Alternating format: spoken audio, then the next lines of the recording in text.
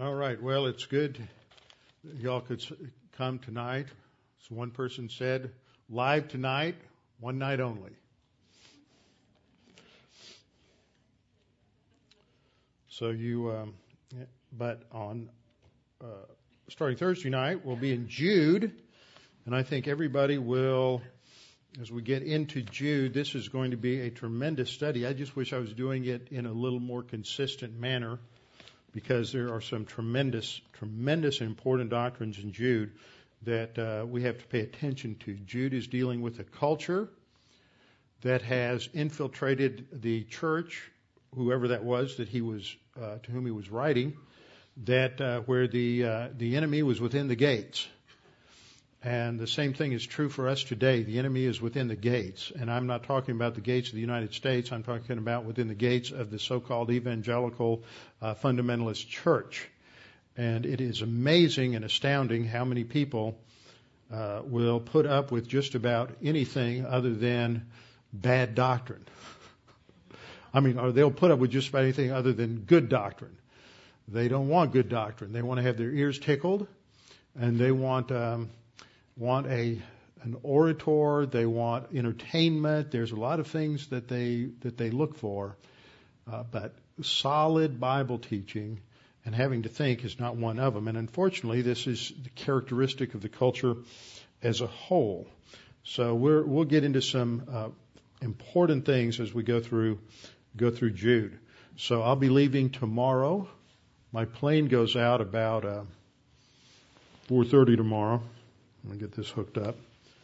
And so I appreciate your prayers. At this stage, my back has not betrayed me, so I'm hoping that things will go well. And when I get off the plane in Kiev, I'll still be upright and not rolling, but walking, if you know what I mean. All right. Trust in the Lord with all your heart and lean not on your own understanding. In all your ways acknowledge Him, and He will direct your paths. They that wait upon the Lord shall renew their strength. They shall mount up with wings as eagles. They shall run and not grow weary. They shall walk and not faint. Fear thou not, for I am with thee. Be not dismayed, for I am thy God. I will strengthen thee, yea, I will help thee. Yea, I will uphold thee with the right hand of my righteousness. Be anxious for nothing, but in everything by prayer and supplication with thanksgiving, let your requests be made known unto God, and the peace of God, which surpasses all comprehension, will defend your hearts and minds in Christ Jesus. Thou wilt keep him in perfect peace, whose mind is stayed on thee, because he trusteth in thee. For the grass withers and the flower fades, but the word of our God shall stand forever. Before we get started, we'll have a few moments of silent prayer so you can make sure that you're in fellowship and ready to study the Word this evening. Then I will open in prayer. Let's pray.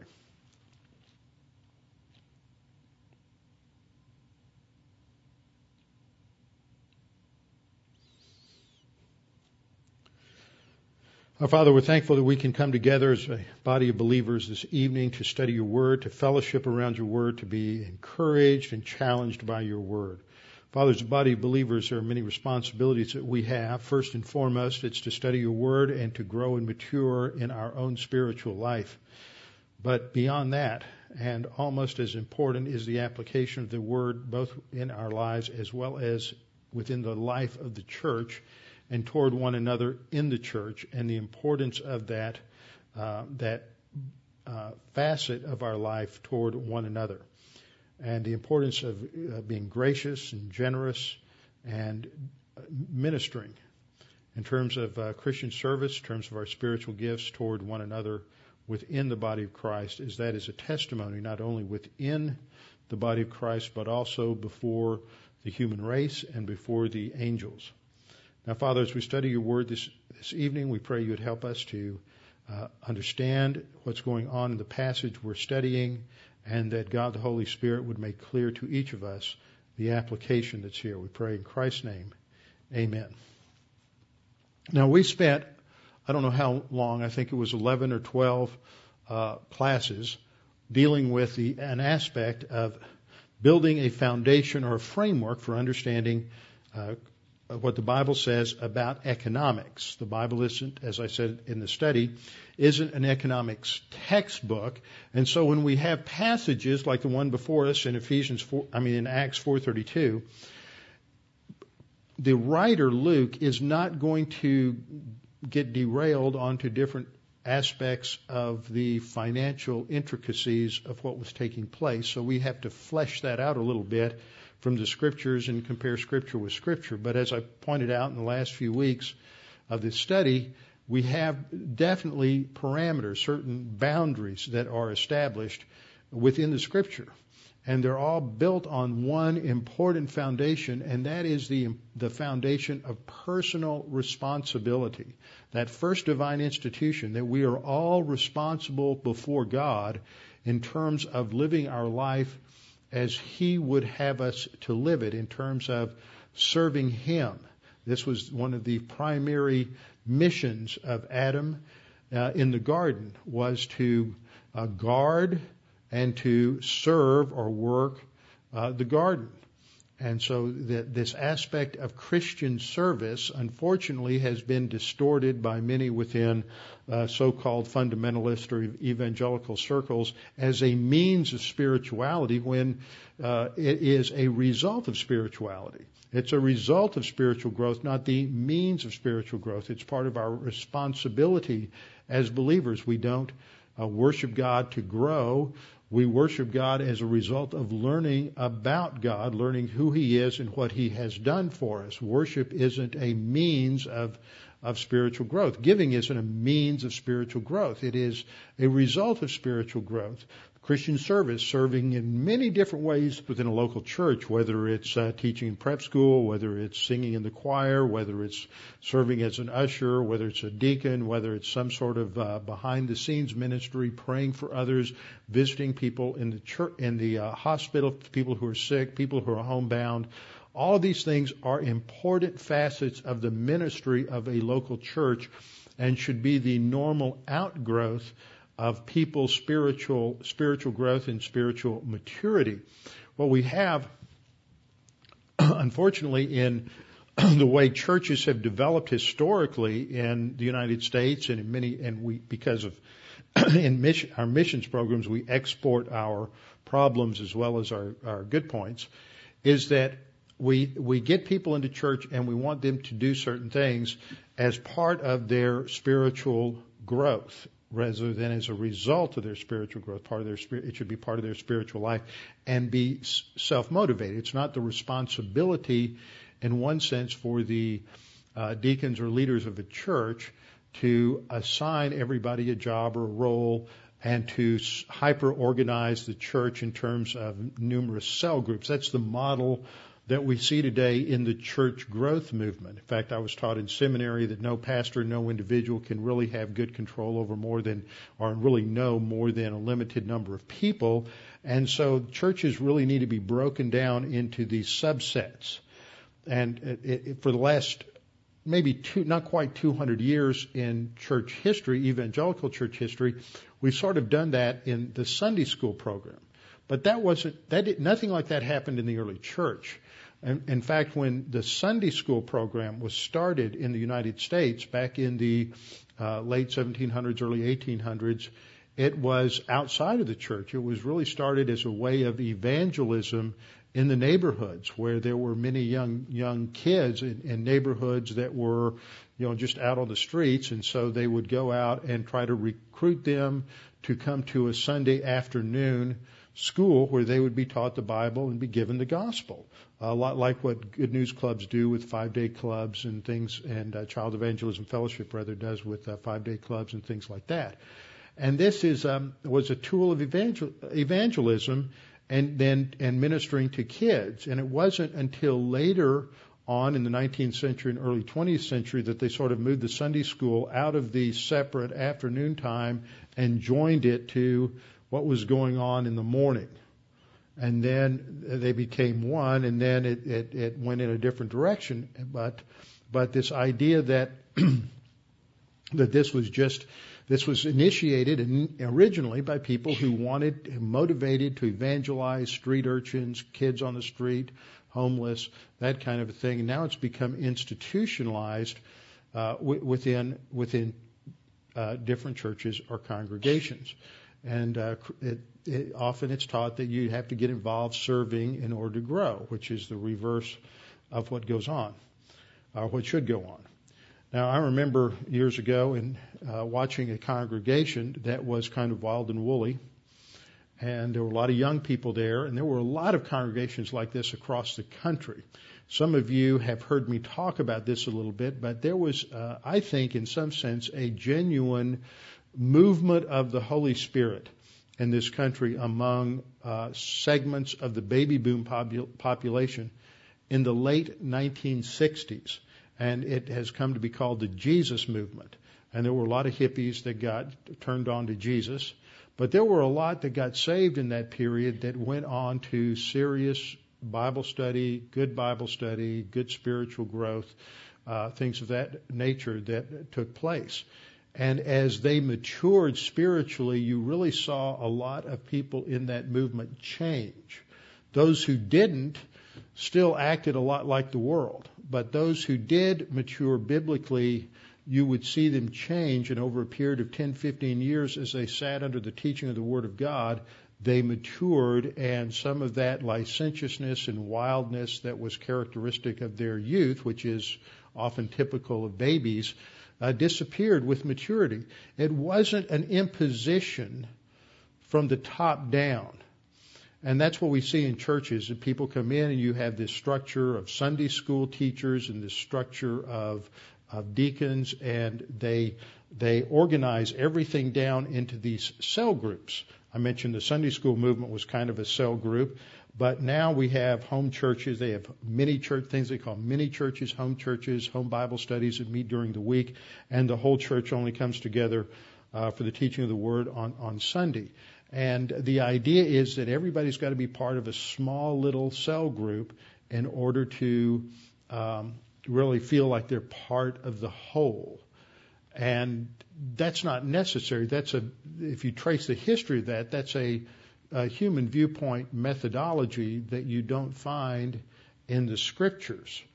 Our passage today begins in Acts 4:32 to 37. I've touched on this a few times. There's one verse in here that, as I touched on it, and I hadn't really dug into it a whole lot, I think presents a tension for a lot of people.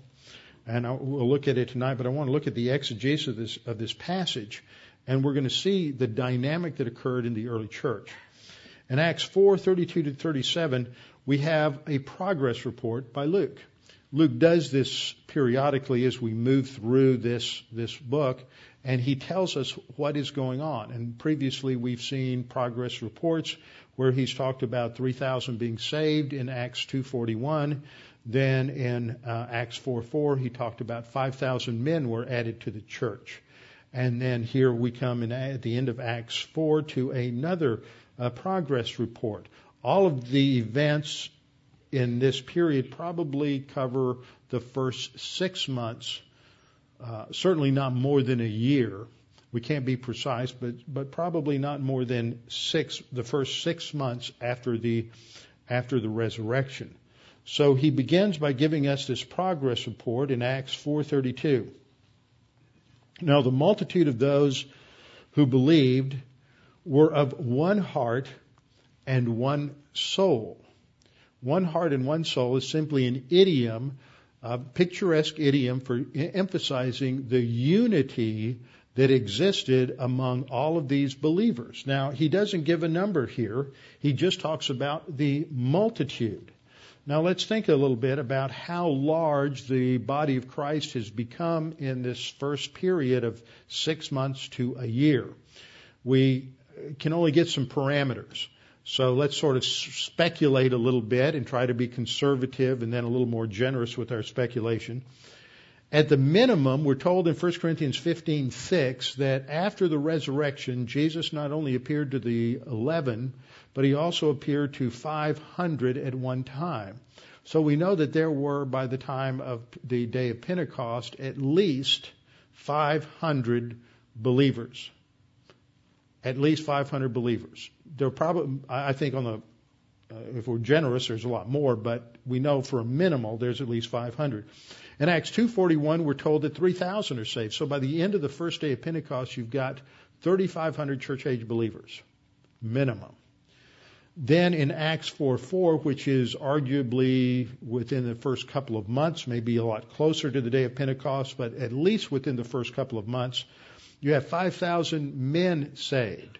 Now, if every one of those men, and I know that not all of them are, but there are going to be some variations here, if every one of those men is married and has 2 children, and the average family size of someone at that time in the church, in Israel, was probably had many, many more children than just 2. So if you've got, for every male that's saved, you've got a wife and 2 children, then you've got about now you've got about 23,500. You've got about 23,000 people that got saved. 5,000 men times 4 is 20,000. So you'd have about 23,500. Now, some of those men that are there some of those believers that are there were in for the day of Pentecost. They're from the diaspora, so they've come from outside of Israel. And so let's just subtract about 5,000 or so who went home. So we're left with a minimum of somewhere between 18 to 20,000 church-age believers within the first 6 months.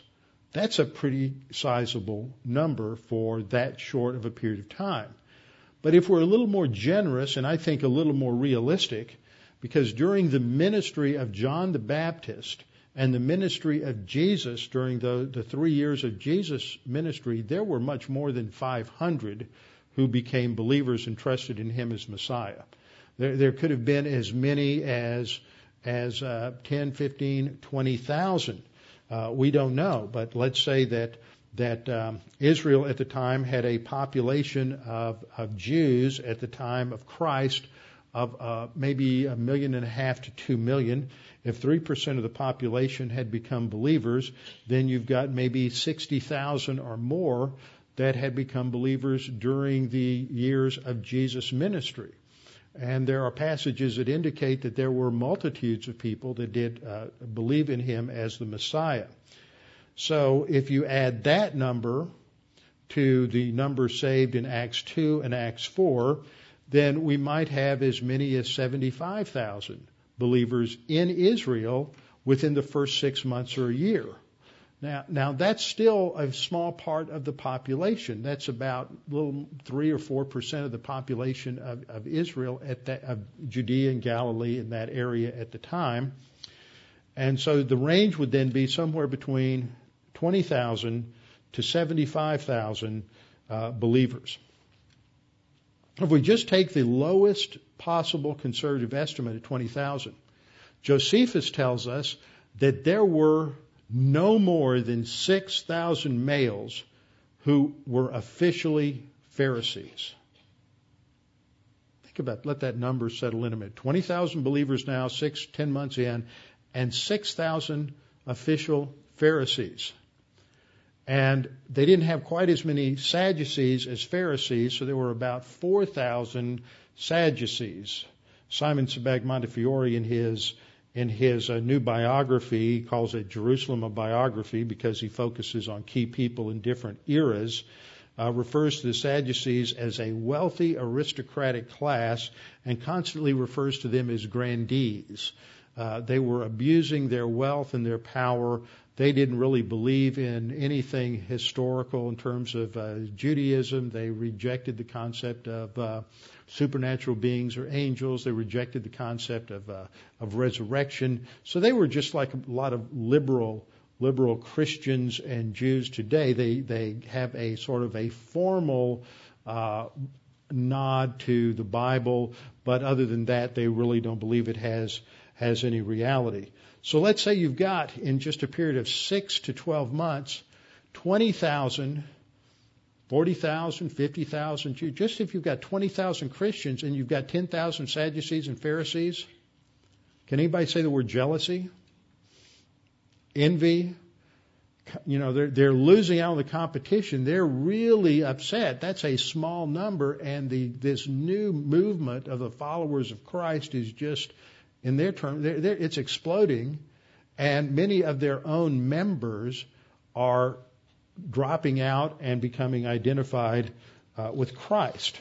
So we have a lot of growth that's taking place. Now this growth, just think with me on this, because this is going to factor in, not so much in what I've covered so far in the Jude study, but it will.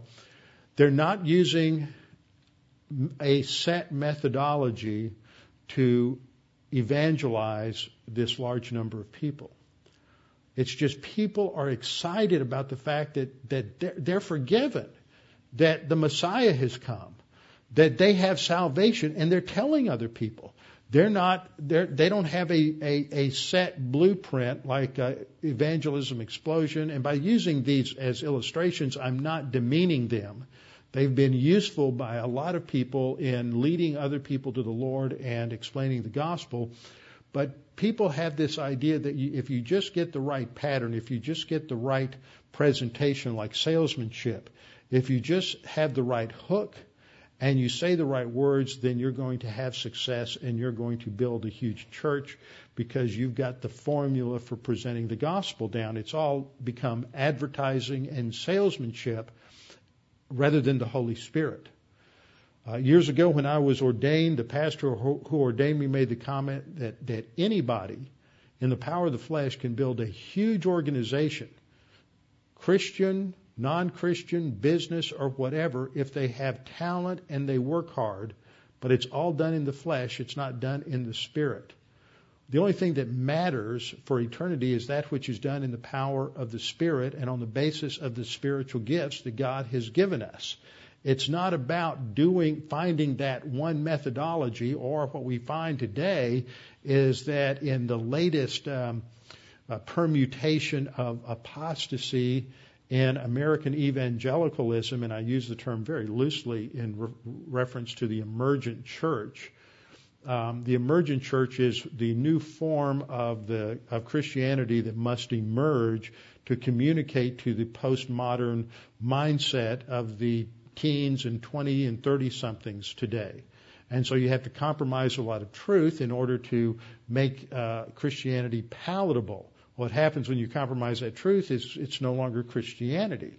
You've diluted it, you've taken out critical doctrine, so you're left with something that really isn't biblical Christianity at all.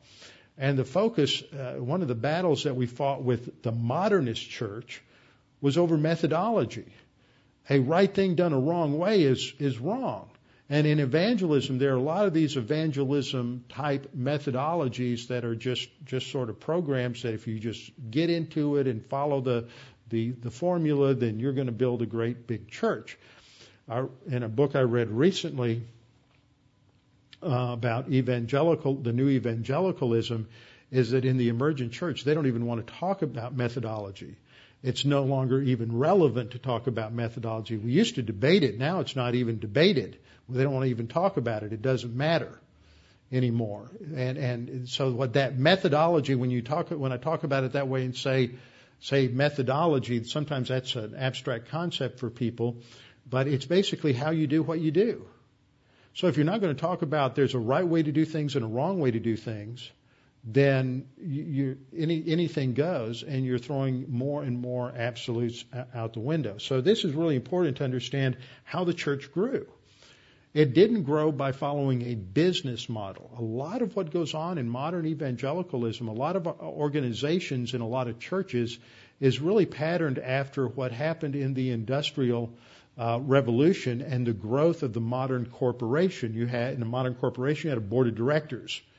Modern churches, you have a board of deacons. Now, in the early church, I think what you had was a pastor, and the pastor appointed deacons and individual mature men in the congregation and gave them responsibilities. But they didn't meet once, and I'm not saying this is wrong to do this, but they didn't meet like once a month like we do and keep minutes and follow the business of the church. The pastor was the leader of the congregation, And the deacons had responsibilities. One deacon was responsible for taking care of the grounds, a lot of the responsibilities we do, but it didn't function like a corporate board. We've sort of merged those ideas today. Not that that's always bad, and I'm not trying to change anything. I'm just, we need to think that the early church in the first century in Judea didn't function like a 20th century corporate board type church today. It was different. They grew because they trusted what the Scripture said.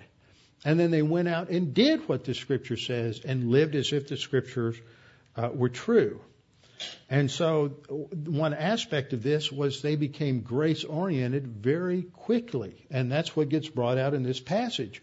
The multitude of those who believed were of one heart and one soul. There's a unity. Now, a thread that runs through these 6 verses from 32 to 37 is the thread of the authority of the apostles.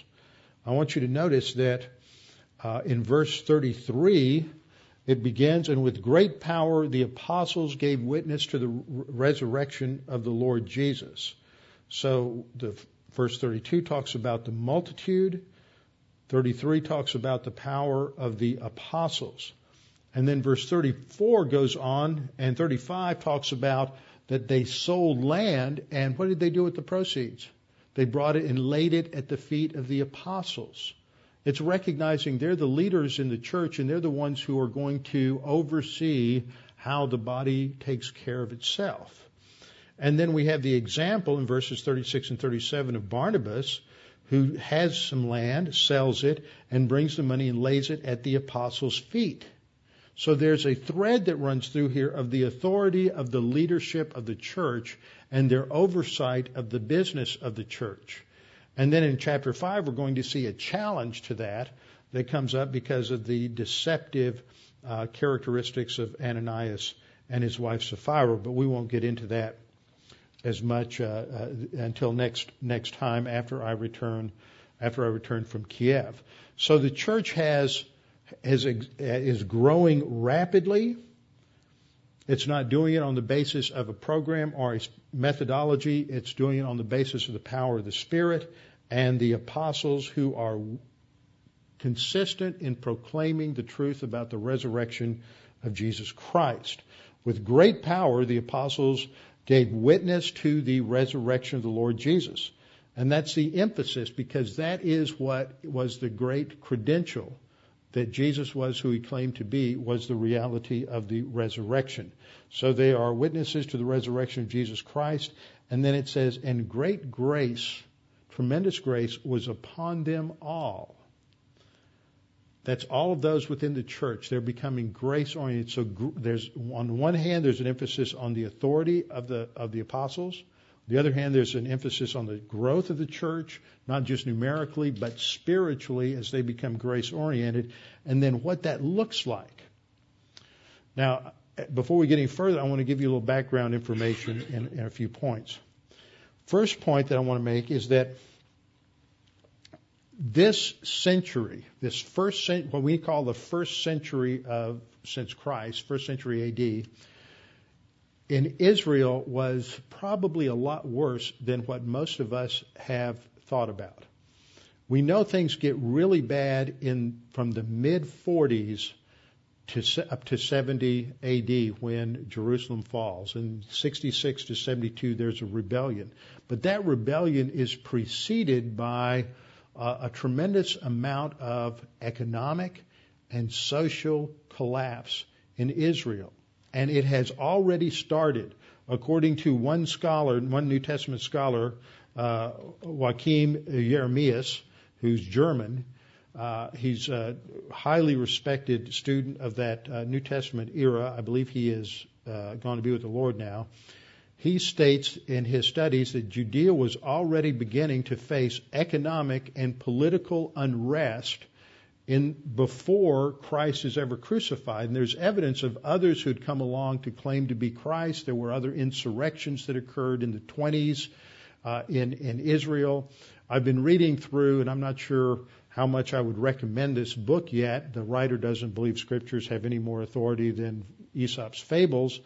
So he has a lot of errors in that regard, but he's a great storyteller, and he's a great writer. And he writes on the history of Jerusalem. The book is called Jerusalem, a Biography by Simon Sebag Montefiore. He's the great nephew of Sir Moses Montefiore, the first Jew to be knighted in the British Empire, who was one of the great philanthropists who donated huge amounts of money to help resettle Jews who were escaping persecution in Eastern Europe to Israel back in the early 1800s, in the 1840s and 1850s. He's written a number of acclaimed books. He's been nominated for a number of prestigious literary awards. But he's extremely picturesque in his language. I've caught him in a number of factual errors, though, some of which are not related to biblical interpretation. So with that in mind, I'm still kind of guarded in terms of how I'm recommending this, but I'm reading all of his sources and checking things out. And one of the things that I've been learning more and more about over the last few years since my first trip to Israel is that in Israel in that first century, it was becoming more and more perverted and decadent in Judea at the time of Christ. It is really a cesspool of moral perversion. We don't get that picture or that emphasis because that's not what the writers of Scripture are talking about. But a number of things that I have read, here a little, there a little, reinforce this depiction that there was just a tremendous amount of moral perversion going on in Israel and in Judea at this time. And it was fragmenting the nation, and it was getting worse, so that by the time you get into the 60s, you've got Jewish insurrectionists fighting Jewish insurrectionists, and they're all claiming to be messiahs. And you've got Jews fighting Jews, and they can barely unite together to fight the Romans. And the whole culture, the whole society just absolutely fragments, polarizes and fragments during this time. So this is beginning as early as the 20s, roughly the time Jesus began his ministry, or a little earlier. We know that by the mid to late 40s, Acts 11 describes a worldwide famine that comes into the Roman Empire. Things get much, much worse. And so Judea is already seeing the foreshadowings of this economic disaster that is on the horizon. A second thing we have to remember that would be part of the intellectual, spiritual component for each believer was their understanding of the prediction that Jesus had made about the soon coming destruction of Jerusalem in Luke 21. Much of Luke 21, other than these verses, relates to the sign of Jesus coming. It's parallel to Matthew 24, the Sermon on the Mount. But this section talks about what will happen soon. And Jesus warns them that when you see Jerusalem surrounded by armies, then know that its desolation is near. This is a prediction of AD 70, not the tribulation. Then let those who are in Judea flee to the mountains, and let those who are in the midst of her depart, and let not those who are in the country enter her. Now that verse was remembered by the Christians, the Christian community that still lived in Jerusalem in 69, AD 69 and early 70, prior to the final assault on Jerusalem. And when initially Vespasian had brought his troops to Jerusalem to Israel to put down the insurrection, when Nero died, he left and he went back to Rome to become Caesar, and so the troops pulled back to Caesarea for several months. And it's during that hiatus of the siege that the Christians just evacuated like rats leaving a sinking ship, and that was a foundation of a lot of subsequent problems between Jews and Christians, because a lot of Jews blamed Christians for leaving them in the lurch. But the Christians realized, hey, this is what Jesus was talking about in Luke 21, and we're leaving, and they fled to the mountains where they survived. And the story is that no Christians lost their lives in the siege of Jerusalem. Luke 21:22, Jesus went on to say, "For these are the days of vengeance, that all things which are written may be fulfilled. Now, there are post-millennialists who've come along and taken this term days of vengeance and said, see, this is really when all prophecy was fulfilled. No, just the prophecies related to the fifth cycle of discipline on Israel because of their disobedience to God and their rejection of Jesus as the Messiah. Luke 21:23, but woe to those who are pregnant and to those who are nursing babies in those days, for there will be great distress in the land and wrath upon this people. And they will fall by the edge of the sword and be led away captive into all nations. Now that's why we know this isn't talking about the future tribulation. Because at the end of the tribulation, are the Jewish people led captive into all the nations? No. No, Jesus returns and establishes the kingdom. So this is talking about what happened in 70 AD when Jerusalem falls and all of the Jews are led away, and it's the beginning of the times of the Gentiles. They're trampled. Jerusalem will be trampled by Gentiles. Doesn't say that's when it begins. That's a correction. Jerusalem will be trampled by Gentiles until the times of the Gentiles are fulfilled. This didn't start the times of the Gentiles. Times of the Gentiles started in 586 BC when Jerusalem was destroyed by Nebuchadnezzar. 586 BC until Jesus returns, Jerusalem and the politics of Jerusalem will be dominated and determined by more powerful Gentile nations. That's the times of the Gentiles. It's not a synonym for the church age.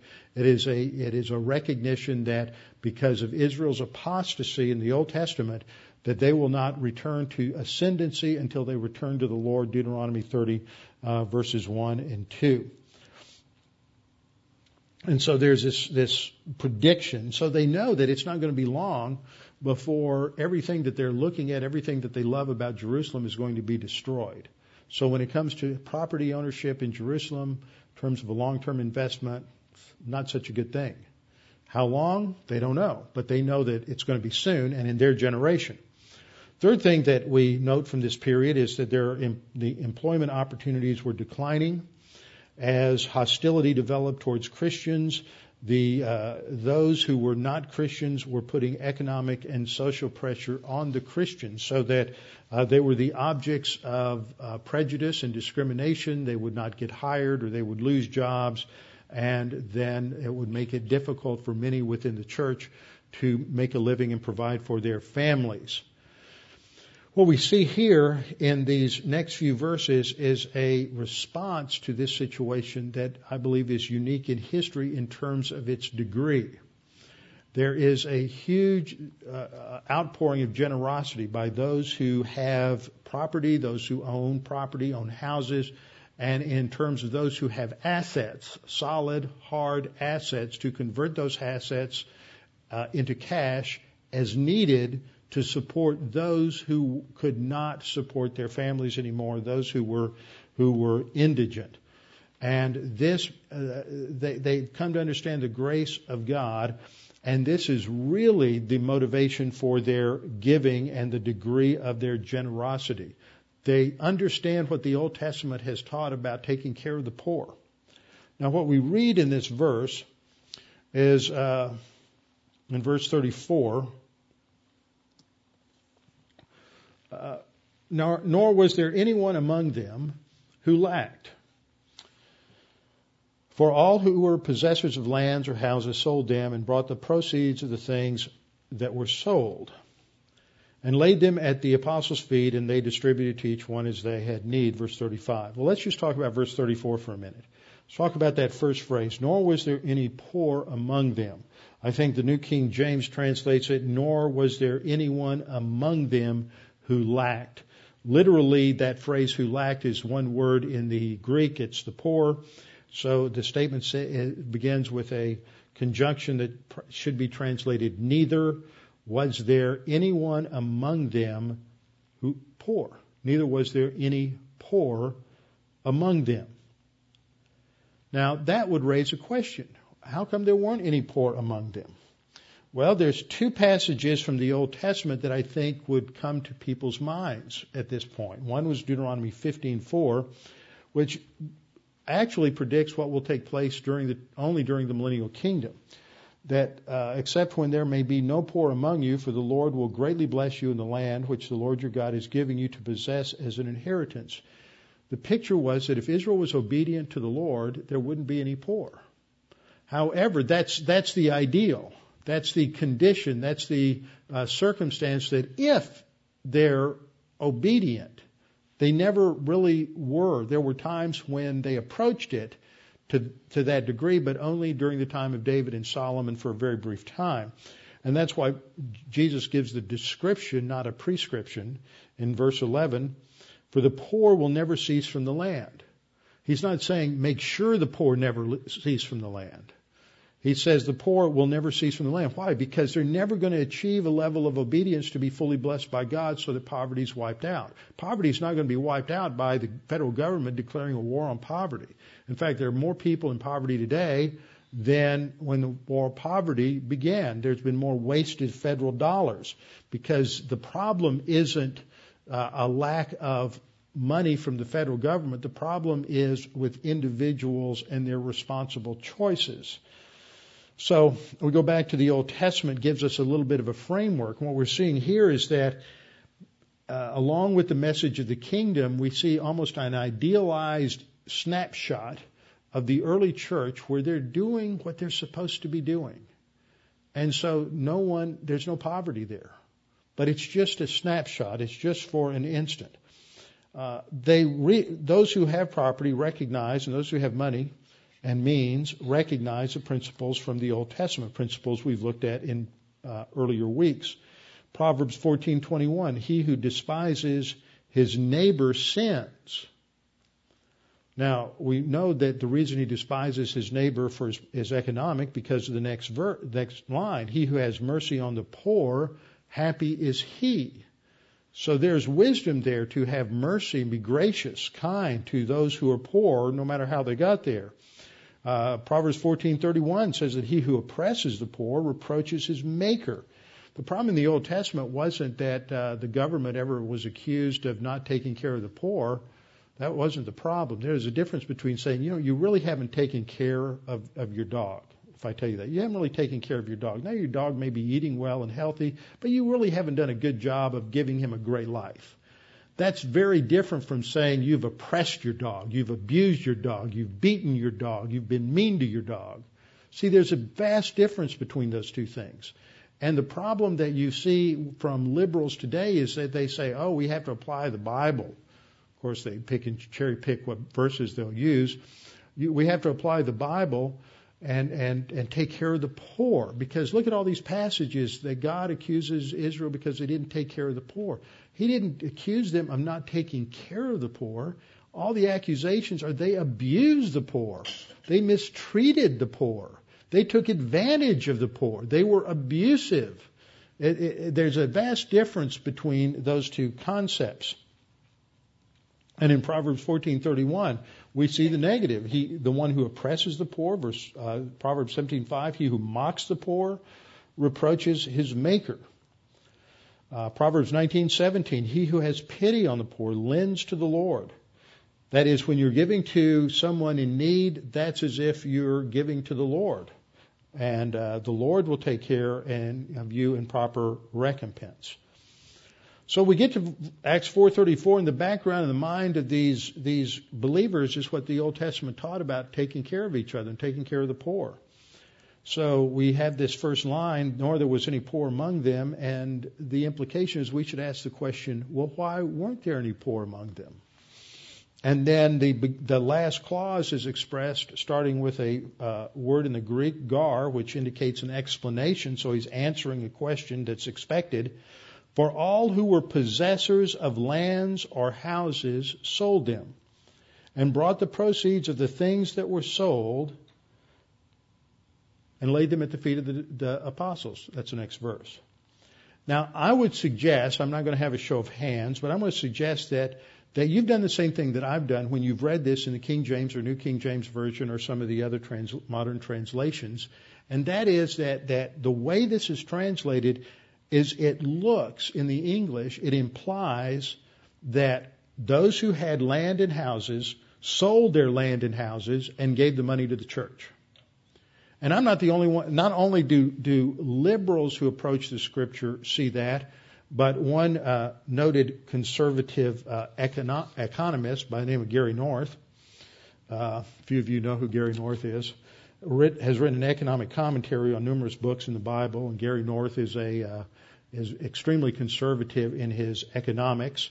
He's also known as he's a dominionist. He's an outspoken dominionist. He is an outspoken postmillennialist. He's an outspoken critic of dispensationalists. He one time responded to a letter I wrote that my arguments were so vacuous that I was standing naked in the public square. I accused him of having a pen that dripped venom. But that's Gary North. Anyway, he does have some insightful things to say on economics. I don't know what he charges for his economic newsletter today, but he used to charge like $90 a year for his economic advice, and you'd get his little newsletter in the mail. But he has an economic commentary on the book of Acts, and he thinks that, because he doesn't know Greek, if he knew the original languages, maybe he wouldn't be postmillennial or a dominionist, but that probably wouldn't make any difference to Scary Gary, as I think Tommy calls him. He tried to scare everybody to death in Y2K. He sold everything he owned in Texas, moved up to the Ozarks, built a compound, escaped everything because Y2K would come and all the power would be gone, everything would stop, Western civilization would collapse. Scared everybody to death. Scary Gary was wrong. So anyhow, even in his conservative commentary, he takes the text as implying that they sold everything that they had, and the wealthy sold everything. Now, when I first started getting into this passage a couple of months ago, there was something there that was nagging at me. There was something there that just bothered me, that if you have your propertied class in the church sells everything, okay, if everybody in the church that owns a house and has money converts all of their assets, liquidates all their assets, converts everything into money, and then gives 100% to the church, what do they have? Nothing. Now they're the poor. They don't have any clothes. They don't have a house. They're homeless. They don't have a place to sleep at night. Now they've become dependent. Not only have they lost all of their means of support, but they've put themselves in a place of dependency on the church. Now that just kind of bothered me a little bit, but I hadn't focused on it yet, and so just kind of nagging away in the back of my mind that that's a problem. Another problem with that is that they would take whatever income-producing properties that they had, and rather than keeping the money invested in those income-producing properties and giving a percentage of the profit to the church every year, if they sold the income-producing property and gave everything to the church, they cut off the income from that property for the church for the coming years. That didn't sound too biblical or wise either, so I'm just scratching my head on this, reading through the English translations, and I looked at the Greek a couple of times and scratched my head over it, and really got into it in the last couple of days and realized it's been badly handled. I'm not setting myself up as some sort of Greek expert, because there are a lot who know Greek better than I, but we have it in Greek, the way the language is structured. Those of you who know Spanish or Latin or use German or studied other languages similar to Greek understand that the way you tell the subject of a sentence in English is because it comes in front of the verb. John hit the ball. We don't say hit John the ball or hit the ball John. But in Greek, you can do that and mix up your parts of speech, because the subject always has a nominative ending, and no matter where you put it in the sentence, it has the same ending, so you know what the subject is. The verb is the verb no matter where you put it. It's always the action. If it's an active verb, it's the action performed by the nominative case noun.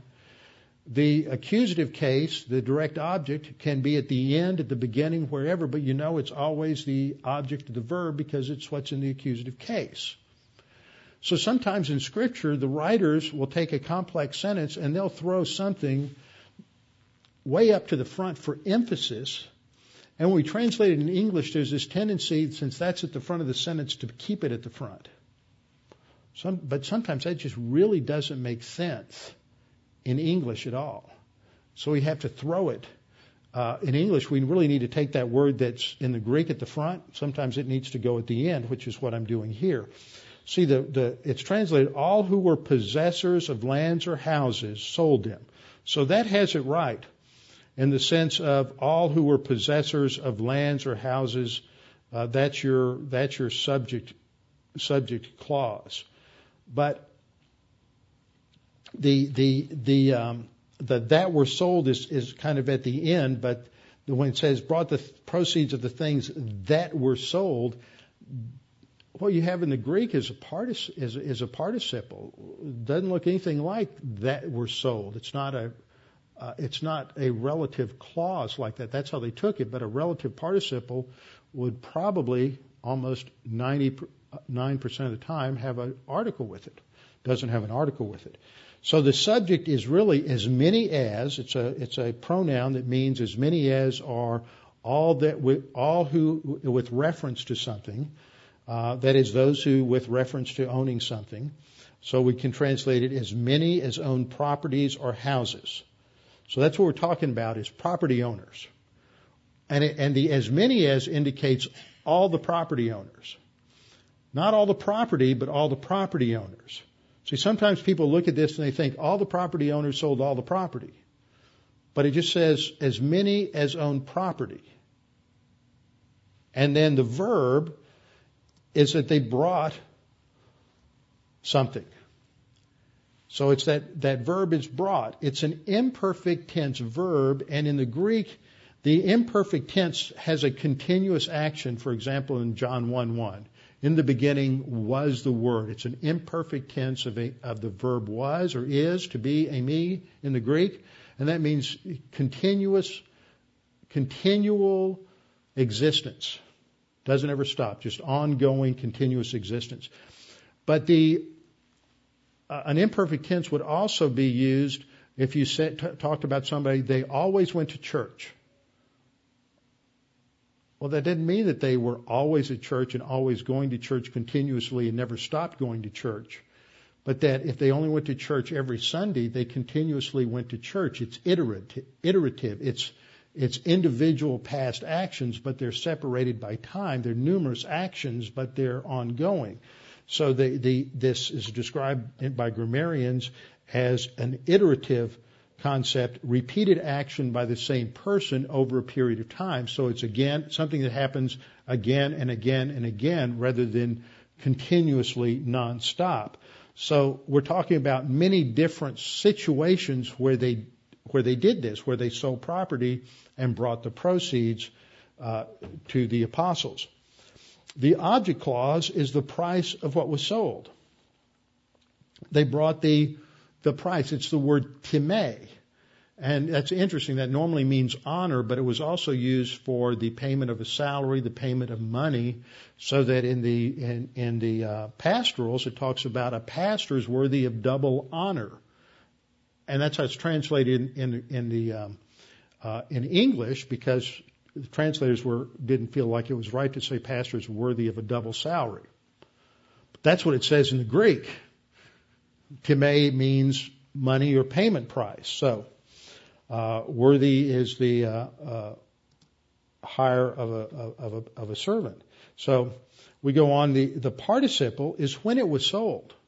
See, the Greek doesn't add the qualification. They're just an adverbial participle. And I got out my grammar chart, and I worked through every possibility that it can be. Is it time? Is it after? When? Is it because? Is it by means of? Is it in this manner? Just work through every action. And there's two or three that might work. A result might work. But the one that works the best is that they brought the proceeds when they sold the property. It doesn't mean that anywhere is there an implication in the Greek that they sold all that they had. And the picture that's presented here is that those who had means in the congregation were aware that they've got a huge administrative organizational problem here, and they've got a lot of out-of-towners who came to town for Passover and Pentecost, and now they become Christians and they've stayed. but they don't have any jobs. They don't have any means of support. And so we have to take care of them. And when they learned of a need, if they had the financial resources or if they owned property or a house, they sold their assets, converted it to cash, and they didn't give it directly to the person. They gave it to the leadership of the church because they were the ones who would have their pulse on who was qualified and who needed what when. And so this is the picture in Acts 4:35. They laid them at the apostles' feet, and they distributed to each as anyone had need. The distributed are the apostles. They're in charge of distributing. They were receiving the money at this point, and they were overseeing the distribution. Now, we're going to get into the administrative problems this caused in Acts 6, because it wasn't long before the apostles realized that this wasn't their job description. It was way above their pay grade, and they needed to have somebody else take care of the distribution of the funds. And that's when they first get a group that is sort of a prototype of what eventually are called deacons.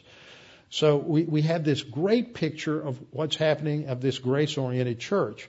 And then we're introduced in verse 36 and 37 to this great character, this great individual we don't know a whole lot about, named Joseph. And he's nicknamed Barnabas, which means the son of encouragement or the son of exhortation. We're told he's a Levite of the country of Cyprus. Now, Levites were prohibited from owning land in the Old Testament, but Barnabas owned land. He was wealthy. He sells land, so obviously he owned it. And we know from Josephus and other sources that after the return of the Jews from captivity, from the Babylonian captivity during the Second Temple period, that the Levites owned land. In fact, many of the Sadducees were Levites, and they owned a lot. They were extremely wealthy. It wasn't illegal for them to participate in insider deals at the time, and they had their fingers in a lot of insider deals. And so they were not only wealthy, but they were also somewhat corrupt. Now, Barnabas was also a Levite. He owned land, and he recognizes that everything that we have is from the Lord, and if there are believers in true need, then we need to, if I have it, then I need to share. And that was their mentality. It was truly grace, a grace orientation. It wasn't a requirement. Nobody is going along, as we'll see in the next chapter, and saying, you need to do this. But they did it out of their own internal motivation from their own spiritual growth. Now, Barnabas is called, the meaning of Barnabas is son of encouragement, or son of exhortation. And I've told you before and taught you that in Hebrew, the phrase son of often expressed an attribute about somebody. It was like an adjectival description. So that if somebody was a murderer, they would be, the Hebrew idiom was they would be called the son of a murderer. They were a murderer. They are exhibiting that characteristic of being a murderer. If they were a fool, they'd be called the son of a fool. If they were destructive, they would, like Belial, they would be called an SOB, a son of Belial. So this was the terminology. So if you want somebody's God, they're called the son of God. We have a similar idiom in English. If somebody epitomizes something, then we'll call them Mr. Something. For example, there was a baseball film that came out in the early 90s with Tom Selleck as the main character of an aging baseball player who just loved and identified with the game, and the name of the film was Mr. Baseball.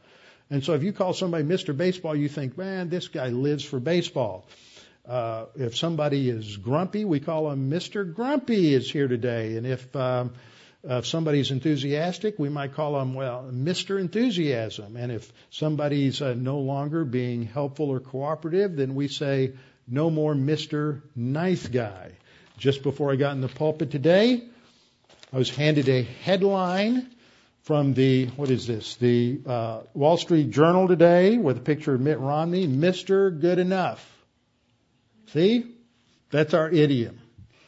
Okay, same kind of thing as son of encouragement, son of God, so maybe that'll help people understand that a little bit. Well, Barnabas is mentioned 24 times by Luke, mostly within a narrow range of chapters, because he goes on the first missionary journey with the Apostle Paul. He's mentioned 5 times by Paul, but he's really a behind-the-scenes player. He's the guy who is so trusted by the apostles in Jerusalem that when something starts happening up in Antioch, which is where the first believers were called Christians, they send Barnabas to investigate it. Now, Barnabas had met Paul after he was saved, and when Barnabas got to Antioch and he saw what was going on, he said, the person that really needs to be here is Paul. And he goes, and Paul's in obscurity back home in Tarsus, and he plucks out Paul from obscurity and says, you're the man. He goes on the first missionary journey with Paul and his cousin, Barnabas' cousin, John Mark.